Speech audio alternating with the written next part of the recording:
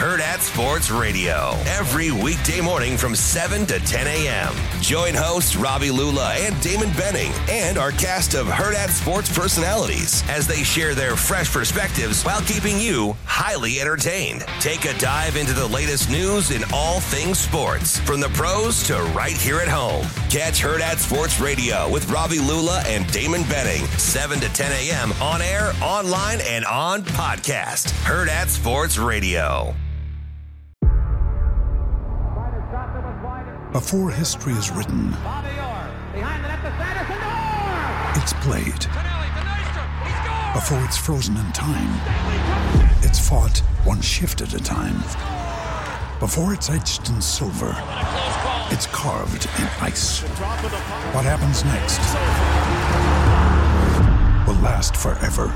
The Stanley Cup Final on ABC and ESPN Plus begins Saturday. And now, back to Hail Varsity Radio. Big thanks to Mitch Sherman. Tom Dienhart's coming up in 25 minutes. Jabba Chamberlain will join us at 5:25. Some baseball playoff Game 7 preview. Thoughts on what could be a pretty exciting World Series. Walter chimes in on Hail Varsity with the scoring breakdown. Whiskey's almost at 27 a game. Purdue's at 23. Illinois at 20. Minnesota right at 20. Iowa at 19. And if we had the prices right sound effect, we could play, hey, Nebraska's at 18.7.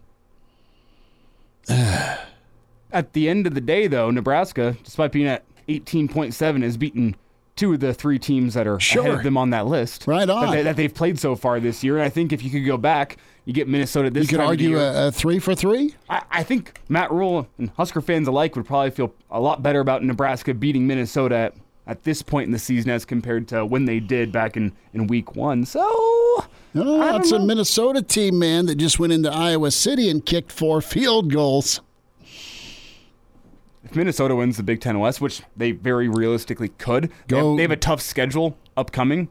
That's going to make things really hard on them. But I mean, I don't know. It's anyone's in the West right now. Not Northwestern and except Northwestern. Northwestern and Illinois are probably out, but no, it's going to be a bar fight, man. I mean, Wisconsin's found a way, and they'll go get smoked by Ohio State. Oh, that line's a little low. It's 14.5. Maybe it'll climb. I don't know.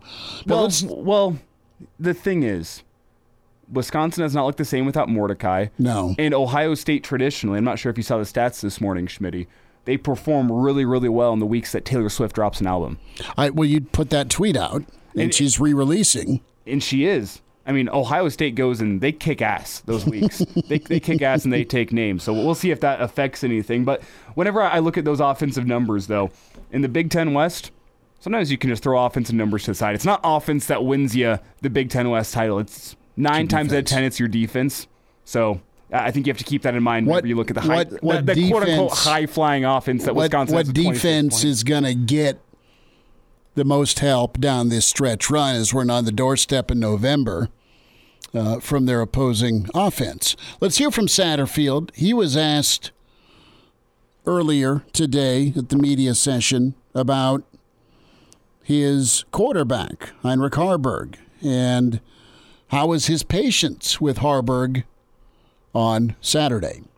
I was patient. I was very patient. You know, and it was just, it's one of those things you have those games like when you're growing. Like that's his fifth start, I believe. Not making excuses for me or him, but sometimes you just have bad days where the timing's not there and the ball's not coming out like it should. But he fought through it and he persevered. You know, he came back and made that play. That was crucial to get that ball to Malachi and just kind of let everybody take a breath and move forward through the fourth quarter. So the two guys the three guys in the stadium that need to be patient with where this team is at and offense is at is your quarterback. You can't get rattled. You can't get down. Your offensive coordinator, and, of course, your head coach. Those are the three most important people because 90,000 or 87,000 right now are fighting it. And it's not to pile on a local guy. It's not to pile on a new OC or a new head coach, but it's just you want to see it take flight eventually, and right now you're stuck. Well, on the other side of my coin saying, well, it's not offense that wins you Big Ten West titles. Nebraska is the worst offense in a division full of bad offenses. And that Nebraska's can be okay. defense, it can go one of two ways now. It can go from bad to worse, or it can get better. But I don't know that it stays the same. Actually, I will say, I don't think Nebraska is the worst offense in the Big Ten West. I think that title is still held by Iowa. Iowa gets some help from their special teams and defenses. They may average 1 point more than Nebraska, but I'd take Nebraska's quarterback in Haarberg or Sims or Purdy over biscuits and gravy any day. Dax Hill? Yes. Well, biscuits and gravy is his name. Why? Because he's 285 pounds. Okay. All right. Hey, let's not hate on the biscuits and gravy. No, I love it too. I was raised on biscuits and gravy, but I was a fat little kid too. I had too much Sunday. I'm all for it, but I wasn't playing quarterback, and neither were you. So last thought here on Satterfield with the quarterback situation, because this thought bubble popped into everyone's head. Did you ever think of going to the bullpen? No. We were just, discussing, like, hey, what can we do to get you in rhythm? What can we do to get you more comfortable? Because once he sees it's like any quarterback, they just need one play, to kind of get him back into and get him on track. Very true. So let's talk about that rhythm part. And where does Haarberg have his most rhythm? And passing charts been posted up. Elijah, you found this on Reddit. Yeah, shout out to the Reddit user, I Don't Believe in Isms. Okay, so we got to give credit where credit's due, who did the homework here. And you have 4 quadrants. You have downfield, passes at the line of scrimmage, passes of 10 yards, and then passes of 20 yards, right? Center, left, or right. And right at the line of scrimmage, hey, it's pretty good. You have a whopping 2 incompletions at the line of scrimmage. You'll take that, but at or behind the line of scrimmage, right. Noted, yeah. So we're talking like the screen plays or plays of that ilk. Heinrich 8 of 8 down the middle of the field and passes at or behind the line of scrimmage. 3 for 4 to the left, 3 for 4 to the right. So when it comes to passes 10 yards or more to the middle of the field, he's 4 of 12 with a pick and an interception. That was the first play to Northwestern. 2 of 8 to the right with an interception.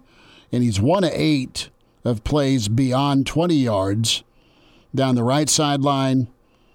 He has not attempted anything down the middle, deep middle beyond 20 yards. He's 1 for 5 with a touchdown and interception. That was to Malachi. But anything beyond 20 yards, your hit rate, you have a 20 to 30% chance of completing those. Great quarterbacks are going to go 3 for 10 when you take a shot downtown. You see the highlight, but more times than not, they're not completed. But it's that middle range, that 10-yard intermediate pass that I think you could wear out teams with a guy like Fedoni, or send somebody on a dig route, or get Bullock over the middle. There are chances to do it, but with Nebraska right now, they've got to be able to scare you running the football, and I think their stats will yield that respect for opposing defenses. But I'm just at a point right now where, all right, you want plays that look the same that set up the defense for failure off of play action. You need your run action to match your play action, and that's when you sting a defense. And right now, Elijah, I can't see the benefit right now into many more just straight dropbacks. Well, with Haarberg. Can you? And you talk about, the Monday presser. Don't erase it all, but do what he does well, and that seems to be play action. And first play of the game against Northwestern's a shot play downfield. Anything beyond 10 yards, Heinrich Haarberg is 10 of 37 with 3 interceptions. It's not what he does best, especially if it's a straight drop back. That's why I think, you saw it in film, you think it's a play that can score you a touchdown on the first play, but you're 10 of 37 on anything beyond 10 yards down the field. Keep working on it. Call it sparingly, right? That the answer. We'll wind down hour 1. Hail Varsity continues.